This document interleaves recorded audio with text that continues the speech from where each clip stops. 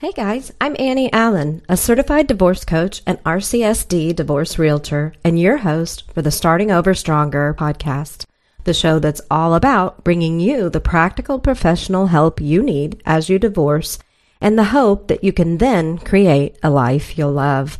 I don't skim the surface around here. If you want to dive deep into the wholehearted wisdom of how to have a better divorce experience than everyone else you know by changing what you do, then this is the podcast for you.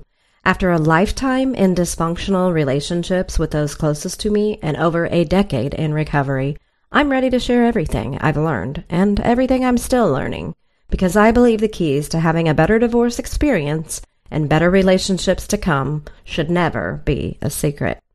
Here, you'll find episodes that offer enlightening and unconventional wisdom that is both actionable and sometimes even fun, like friends chatting over coffee. So come be a fly on the wall for these amazing conversations that will give you a fresh, honest look at how you can divorce well and then live well. If you're ready to do divorce differently, Starting Over Stronger is all about you deciding, surviving, and then thriving through and after your divorce. Let's dive in.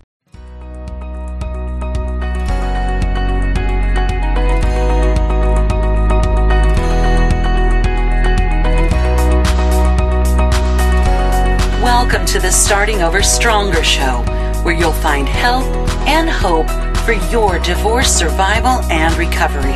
Divorce well, live well.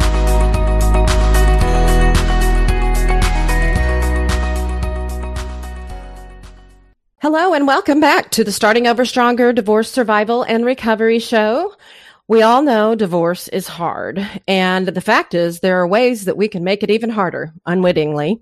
And today my guest is family law attorney Kristen Bazzelli, and we're going to talk about smart tech use during your divorce. What you can do or not do to make your divorce easier on you and everyone involved by how you utilize social media, email, text, even home security, personal security, and your phone. So hello and welcome to the show, Kristen. Tell us a little bit about yourself professionally and personally, if you'd like. Okay. Hi, I'm Kristen Bazzelli. I've been practicing family law and child custody and divorce for over 10 years now. I'm on my third year of my own practice. It's Bazzelli Law, and we're in Lee Summit, Missouri, right off of 2nd Street. I'm pretty tech savvy, so I tend to get into the tech side of things a little more than some other attorneys do, and I thought it would be a really great opportunity to share some knowledge. Personally, I'm a big fan of animals. I have 3 rescue puppies and a rescue cat. It's just me and my assistant, Rhonda, and we run a pretty good show here, and yeah. Very good. Well, thank you again for joining us. I'm excited to talk about this. This is something that pretty much all of my divorce coaching clients deal with on some level. And so it's great to kind of put it all together in one spot where I can say, hey, go listen to this episode and you'll know a lot more about it. So the thing I wanted to say is that I know by the time this episode's going to air, we're going to be nearing the end of the summer, certainly past the halfway point anyway. And you and I know that summer's kind of a surge and another kind of an ending, divorce. August being sadly one of the months, along with January, where divorce filings spike. And I have some thoughts about why that is, but I'm curious what your thoughts are on that. Yeah.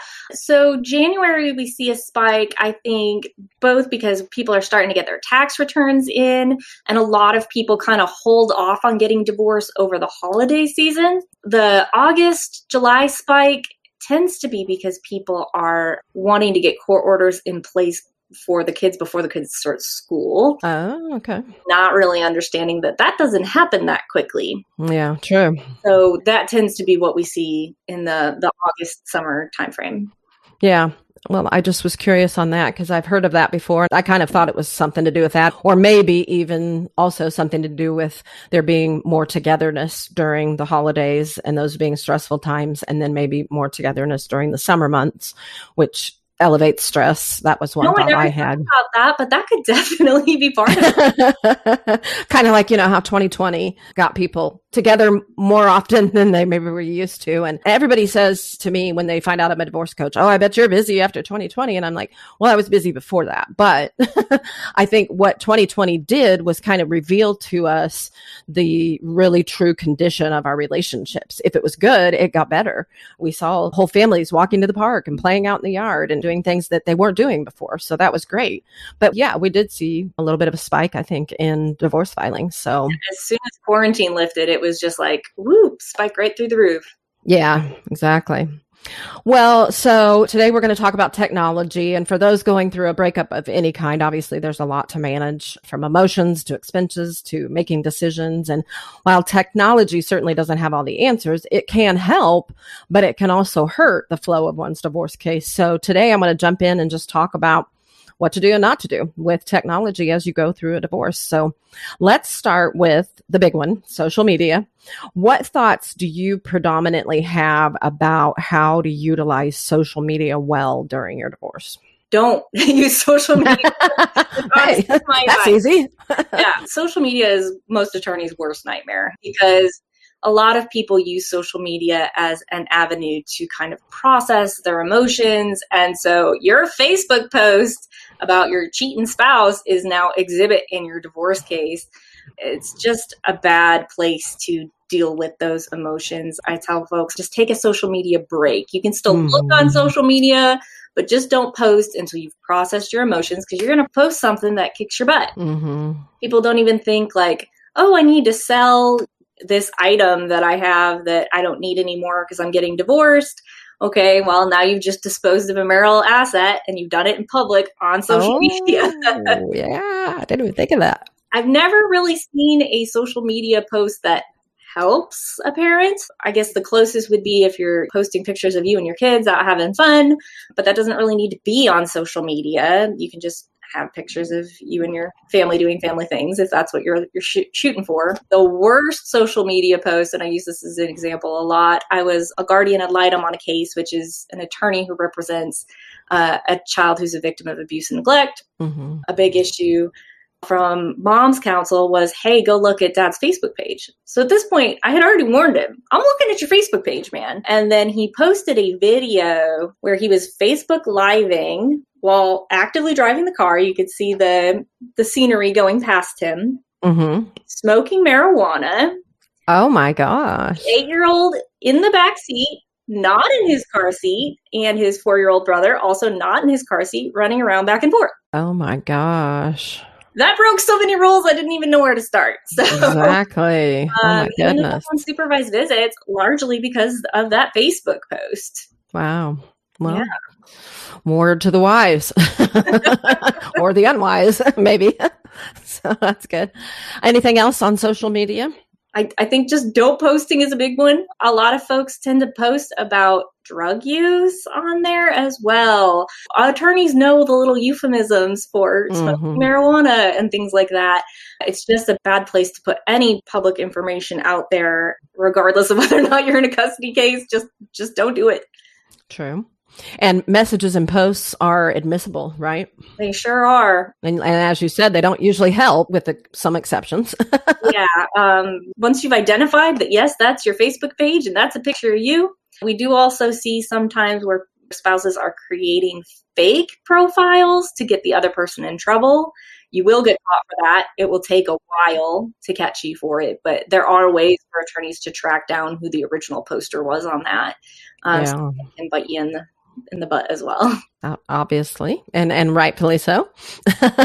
Okay, let's jump to email. Obviously, anything in writing is going to be admissible. And so we need to be very cautious in what we put out there in any written form, right? Yeah. I mean, really, when it comes to any technology, the first thing I say is go change all your passwords. You need to change them to something your spouse can't guess. So most people's passwords are their kids' names or their family dog or whatever. You need to pick something way out there. Don't use birthdays, the street you grew up on. Really randomize it. Or anything your spouse knows you tend to use. Exactly. You don't have that one password that you use for everything. That's super obvious. Email tends to be a big problem in cases. I don't know why folks think that's not getting admitted to court, but it is. So another one that we're seeing more commonly now is hacking of emails. And what does that mean? So that means where you have gone onto your spouse's computer and you've logged into their emails and you're reading everything that they've written. Oh, okay. If it is a shared email where you have given that password, they have the absolute right to get into that. Mm-hmm. Where it runs into really big trouble is where you are viewing messages between your spouse and your spouse's attorney. Oh, yeah. That actually is becoming more and more common. It's a little bit disturbing for us attorneys to know that Yeah. Is that breaking a law, a privacy law or anything? If the attorney views them and does not tell their client to stop viewing them, the attorney's committing an ethics violation. Okay. If you are genuinely hacking, as in you are going into the email without permission, you did not know the password, you guessed it, yeah, you can be in some legal trouble for that. So don't do that. Just leave their email alone. If it feels wrong, it probably is. It probably is. Exactly. And if you're using email, I think it's a lot easier to move on to an application that allows for parent or co-parent communication. Some common ones are Our Family Wizard. That one's my favorite, hands down. Me too. Yeah. Like $99 for the year, and you can exchange receipts on there. There's a calendar, all of your communications on there. And when it comes time to go to court, attorneys basically can click a button and get the whole communication log all at once. So that's awesome. Saves us a lot of time and you a lot of time and money generally. And emotional distress. Yeah. There's also an option where you can grant professional access. So I, as your attorney or guardian ad litem on the case, can read all the messages back and forth and help you out with them. Mm-hmm.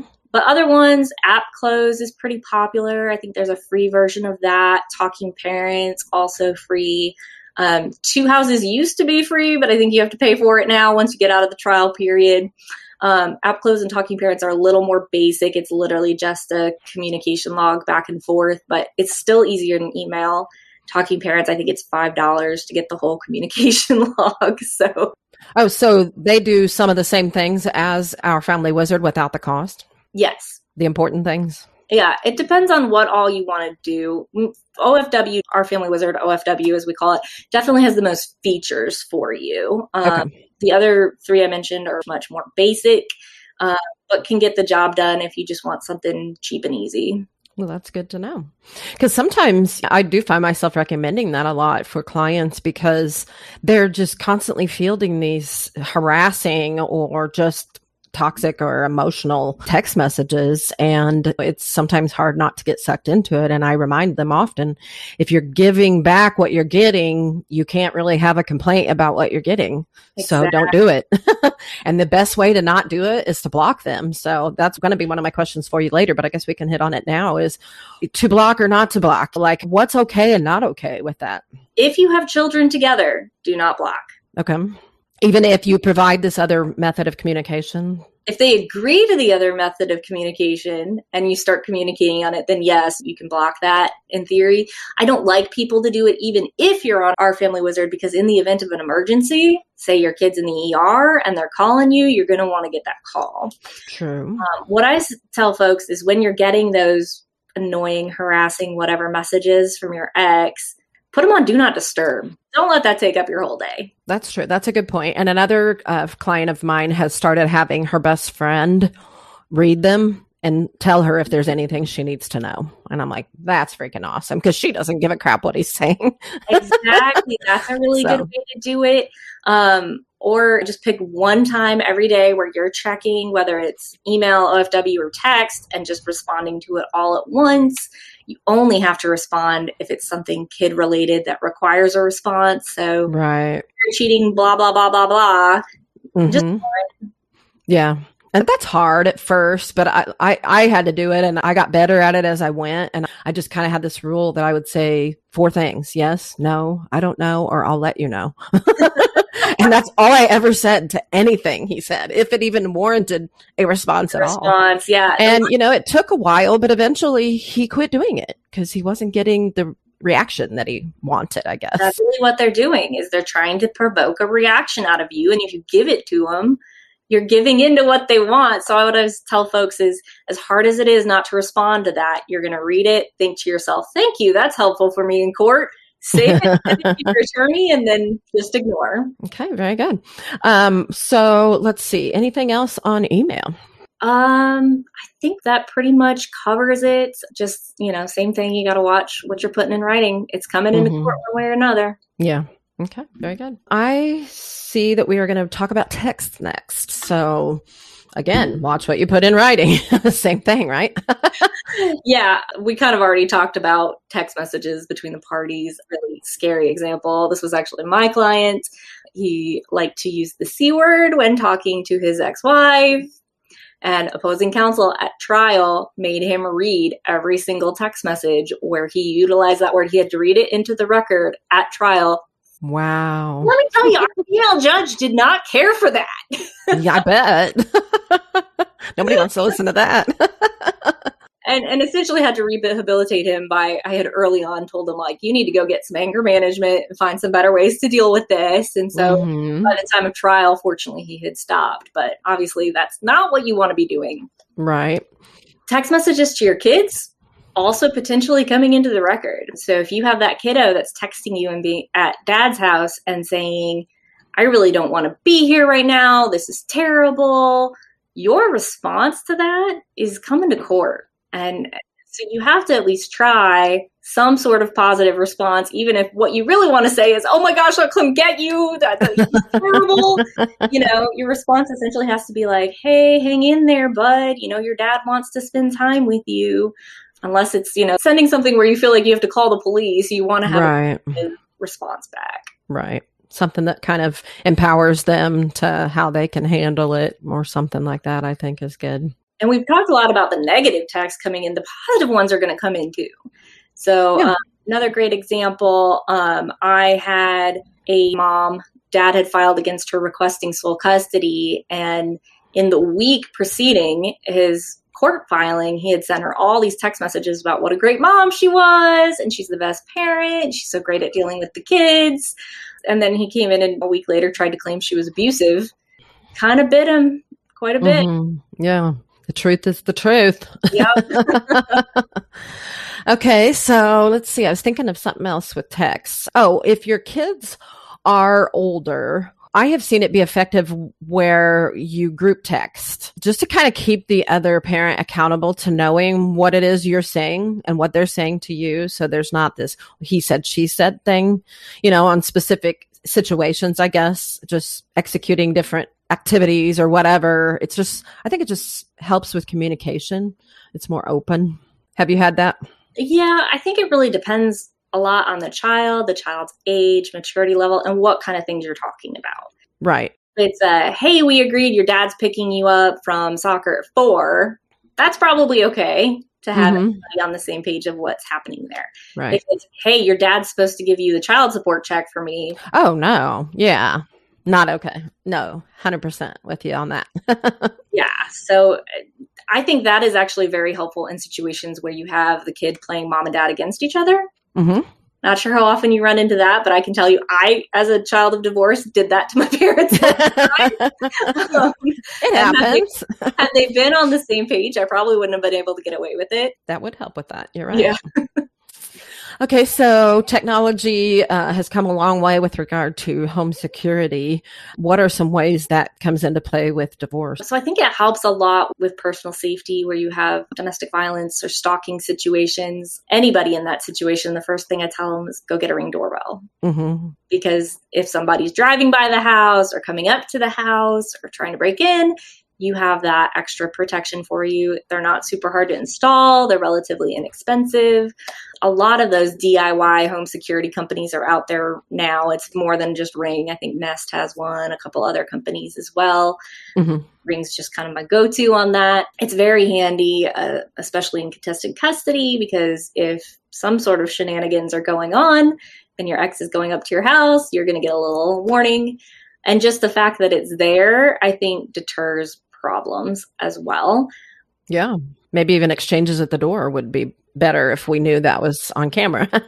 Yes, that helps. A really good example, I had a client with an order of protection that said that he was not allowed to come up to the house, and he was trying to pick up the kids and had gone to the house instead of the school. I don't know how that mistake, supposedly, if that was a real mistake, that was his story.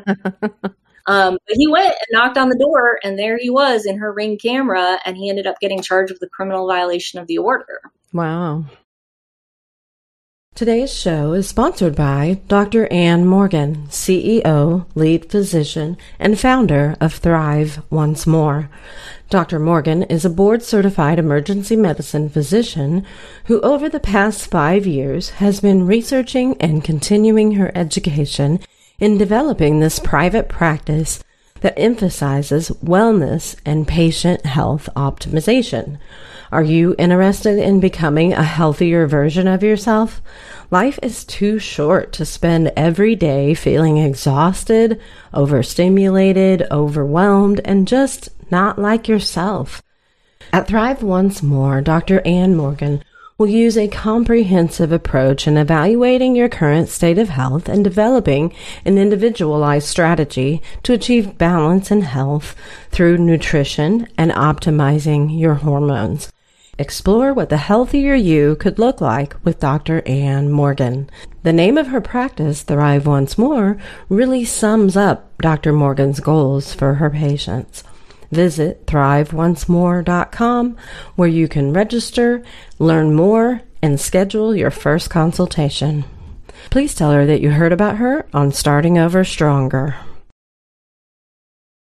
Okay. Yeah, and another tip I'll add there on Ring or any video doorbell system is if you already had one and you're staying in the same home that your soon-to-be ex used to live in, you need to get rid of that one and you need to get a new one that is only in your name with an email address that's new that only you can access, and make sure that the other party is not viewing what's happening on your doorbell. I think you can just change out the contact stuff on it and the permissions. I could be wrong about that. I have had trouble with that personally, so that's why I just recommended get a new one. They're $100, very much worth it, in my opinion. But I don't know why they make it as difficult as they do. I think it has to do with the other party still being maybe logged into the account, and so they're saying, the owner is still logged in, and you're like, no, I'm the owner. And they're like, well, there's somebody else still logged in. So it can be sticky. I would say definitely watch out for that. I have had where both people are looking at the camera and my client was able to see the other party removing assets from the home from the Ring camera. Oh, wow. You also have to watch out for the hidden cameras, right? That's the one that's very clearly on the door. But if you're moving into a house that your spouse was previously occupying, are there other cameras you don't know about or recording devices? I hate to say these things happen, but they do. Yeah. I've even heard as high tech as a phone being, I forget what they called it, but a second version of a phone being mirrored. So I don't even know how that's possible, but a person can get a phone and they can make it like a mirror image of your phone. So they're seeing everything you're doing. So and it's if you're to do. Is it really? Wow. And watch the text messages that the other person is sending back and forth. Mm-hmm. Yeah.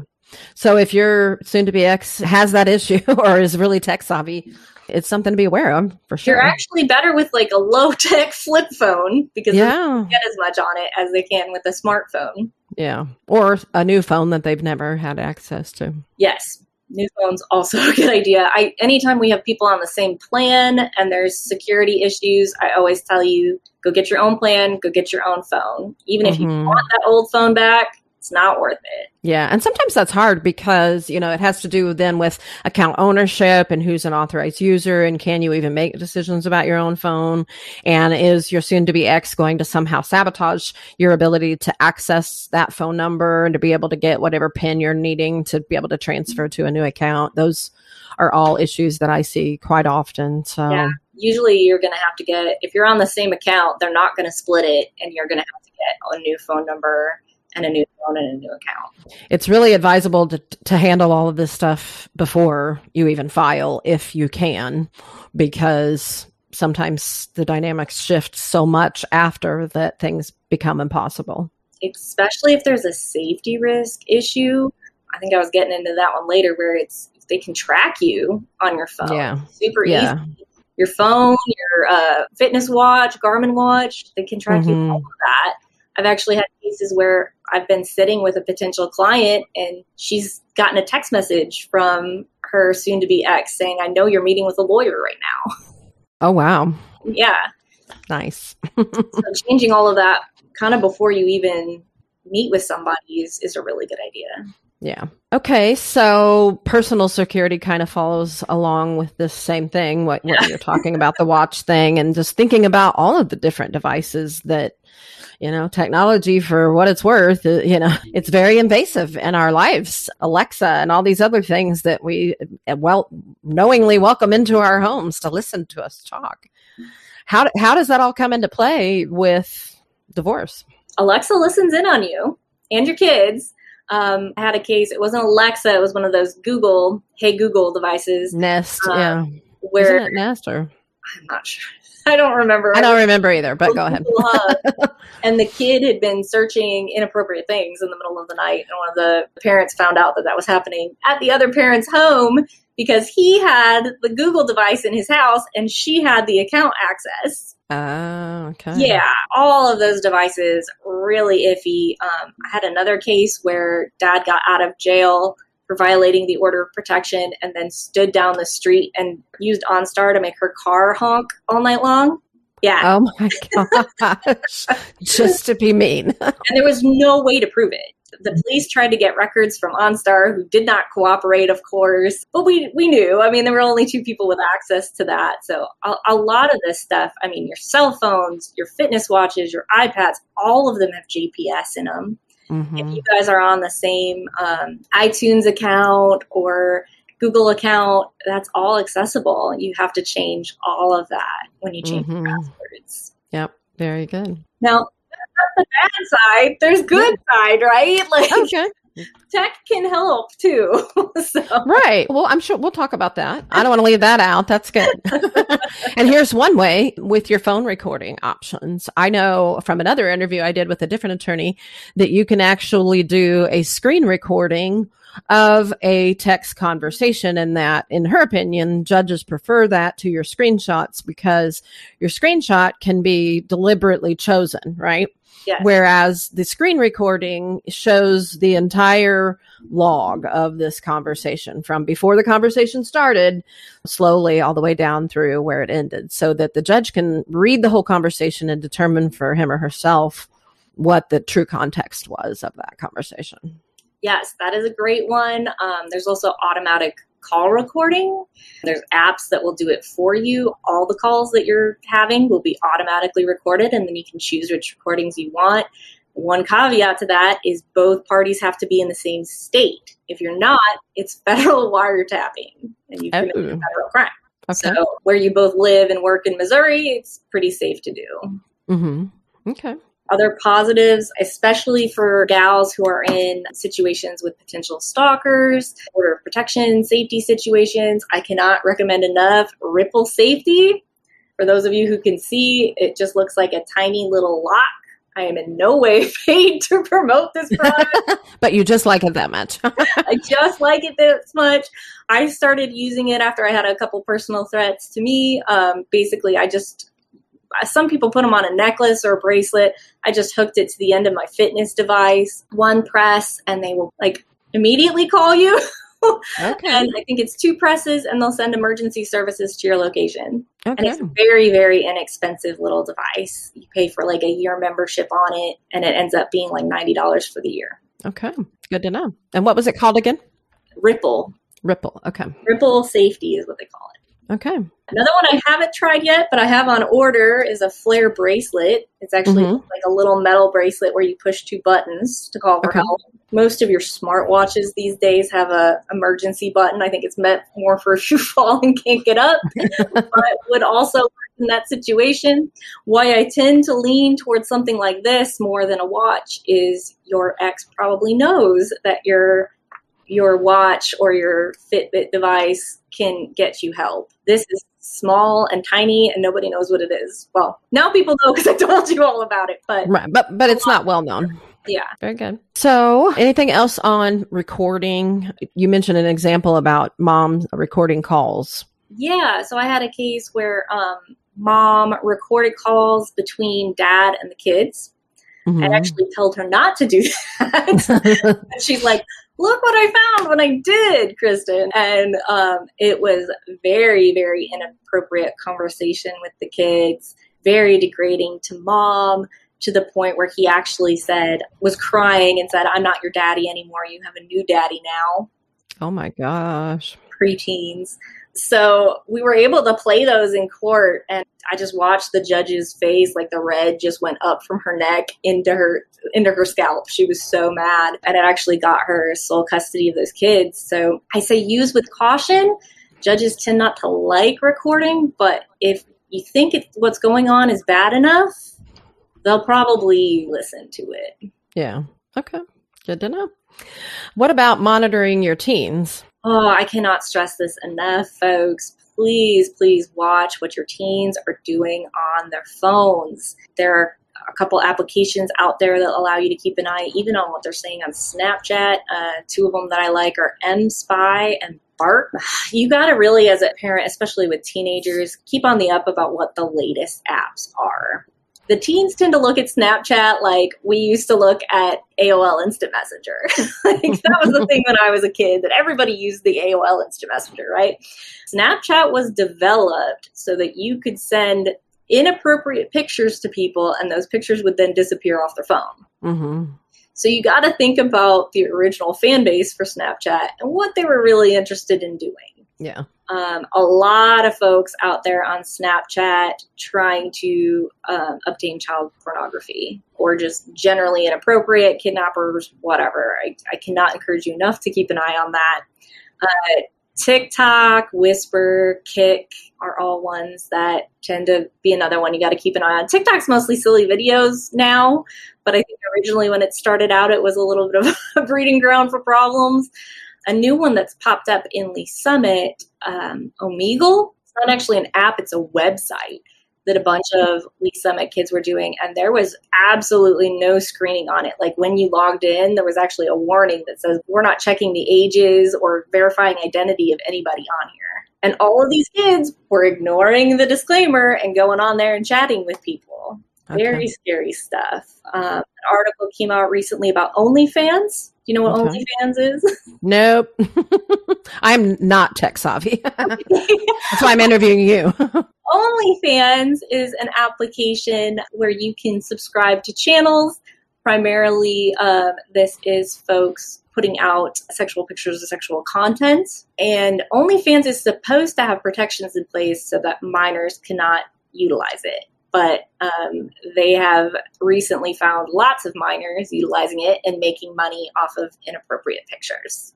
Wow. I have a 15-year-old stepsister, which is why I'm on the open up on a lot of these things.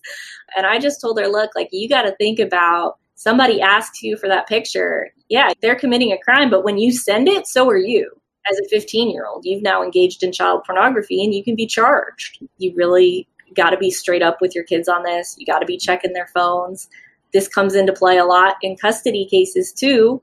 Some parents who are saying things they shouldn't be are saying them on Snapchat, so they go away.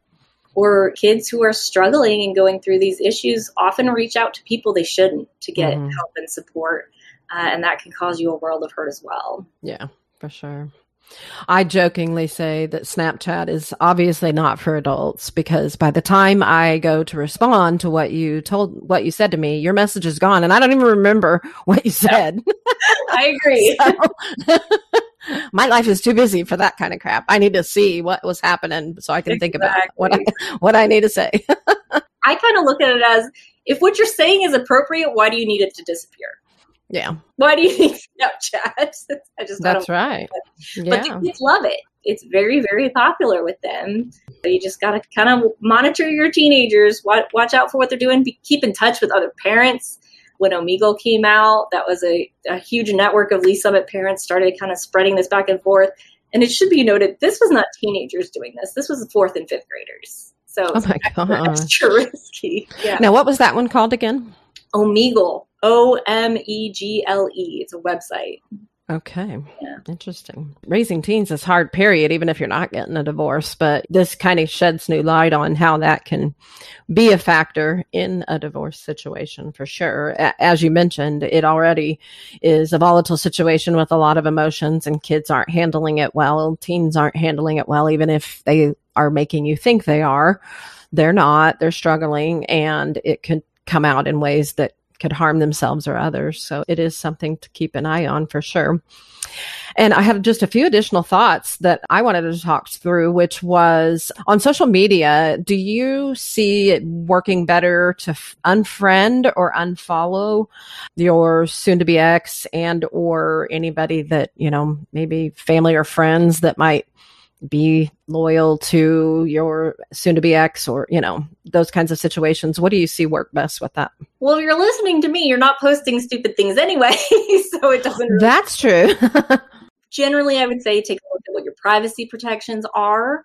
If you're trying to hide your posts, yeah, you can unfollow, you can unfriending is the easiest way to protect it. But if you don't have your profile set up so it's not visible to folks who are not your friends, then everyone can see it anyway. A lot of times when I'm hunting for information on social media profiles, I'll go friend one of your friends, and now I can see your whole page because I'm friends with a friend of yours. Yeah. So that's why I can't stress enough, just don't post. If it's on the internet, we can find it. We have our ways. Yeah. And even if you're not posting anything that's directly related to your divorce case in an unsavory way, I would have to think that if there's any volatility in the divorce, that it would be to your benefit to unfriend your soon-to-be ex and make sure those protections are in place, because who knows what they might see on your post that they would twist and try to use to their advantage. And furthermore, they don't need to know your business and you don't need to know theirs. So break that connection. Well, and some of them, again, are trying to poke the bear. You're still friends with him. I keep using him. She knows you're still friends on Facebook, so she might be posting a bunch of pictures with her new boyfriend to piss you off and see what happens. Or just because she wants to. Yeah, or just because she wants to, not thinking about how that affects you and the kids and things like that. So yeah, posting locations is another thing that tends to be problematic. You don't even think, oh, I'm going to check in at this restaurant. The whole world now knows where you are. I've had cases where, mom had parenting time. We had concerns that she had an alcohol problem.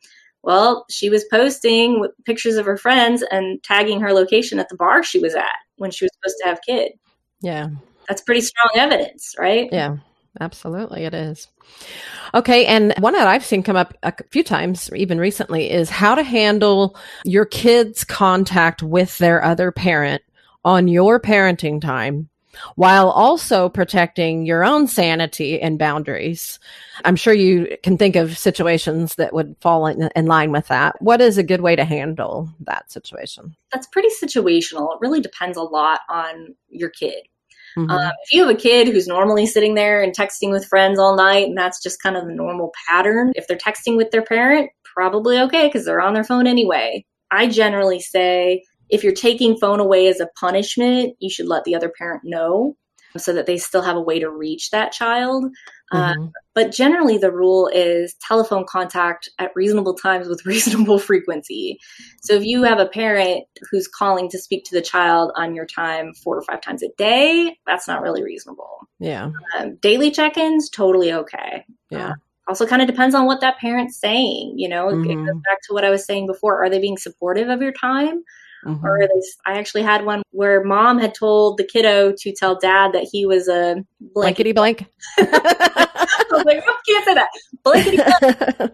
And obviously that's not helping. That's a situation where pulling that phone away is a really good idea. Kind of just depends on your household and what's normal, though. If they're normally texting and they do that on the other spouse's time when you don't have them, what's good for the goose is good for the gander generally. Exactly. Yeah. Now, the situation I'm thinking of, it was a woman who the children were, I would say probably just under 10 maybe, and they really liked to video chat when they spoke with their father when they were at home with her. And it was becoming a real trigger for her because he would have his girlfriend, on the phone, and they'd all be just chatting it up, and she's hearing this all the time. I don't know how long or anything, but different people were making different recommendations to her. And mine was simply, I do think, like you said, that it should be reasonable frequency and reasonable amounts of time. I think she referred to them being on the phone for an hour at a time or something. And I was just like,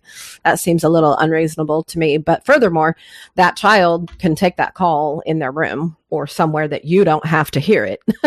So I think that's another good boundary for situations like that. I can't imagine a 10-year-old actually staying on the phone for an hour. Maybe it wasn't quite 10. It might have been 6 or 7. I don't know. The younger they are, the harder it is to keep them engaged in a phone call generally. So yeah, I always recommend, unless you have to supervise the call because you think inappropriate things are happening, generally put the child in the child's room, door closed. Hey, come out when you're done talking to that parent. It's not unusual for parents to use those video calls to kind of check out what's going on at the other parent's house. Exactly. That was the other thing she mentioned. I think he's kind of spying on me. I'm like, yeah. So wandering around, usually not a good idea. But you want to give that, if the other parent's appropriate, you want to give them privacy with kiddo. So kiddo doesn't feel like, oh my God, mom's listening to everything I say. So in their room, door shut. I wouldn't think it would be an hour, I guess. I don't remember. I'm making things up here, Kristen. I don't remember the details. I just remember it was uncomfortable and it was triggering to her. And I'm like, well, it's your house and it is your time with this child. So I think probably it's a boundary issue that just needs to be discussed. Maybe they'd be willing to work with you on it, or at least you could work with your children on what it is that you want to set in place. So I guess, what final thoughts do you have on smart technology use during your divorce? Again, just use with caution. Remember, everything you put in writing is coming in potentially to court. Don't respond with anger. There's a really good book out there called Biff by Bill Eddy that's all about how to co-parent with difficult people. Use your technology wisely. Keep an eye on your kids with tech. Be smart with your smart technology. Exactly. Well, thank you again for being here, Kristen. It's been a pleasure. And I want to let everyone know that you are a practicing family law attorney in Lee Summit, Missouri, and that they can connect with you at BuzzelliLaw.com, which is BUZZELLI law.com. And I always welcome anyone to email me at Annie@startingoverstronger.com, where I would be glad to make a personal introduction to you for them. And if they do reach out directly to you, to let you know that they heard about you on the Starting Over Stronger show. So thanks so much for being here and sharing your experience and wisdom with us today. And listeners, thank you for tuning in. And remember, until we meet again, you do not have to go through your divorce alone. You have conversations like this every Wednesday here on the Starting Over Stronger show. And if you need more help, check out startingoverstronger.com for more about coaching support so you can do divorce differently and lessen the time, stress, and money involved in your divorce. I'm here when you need me. And remember, there's help as you divorce and hope as you are starting over stronger.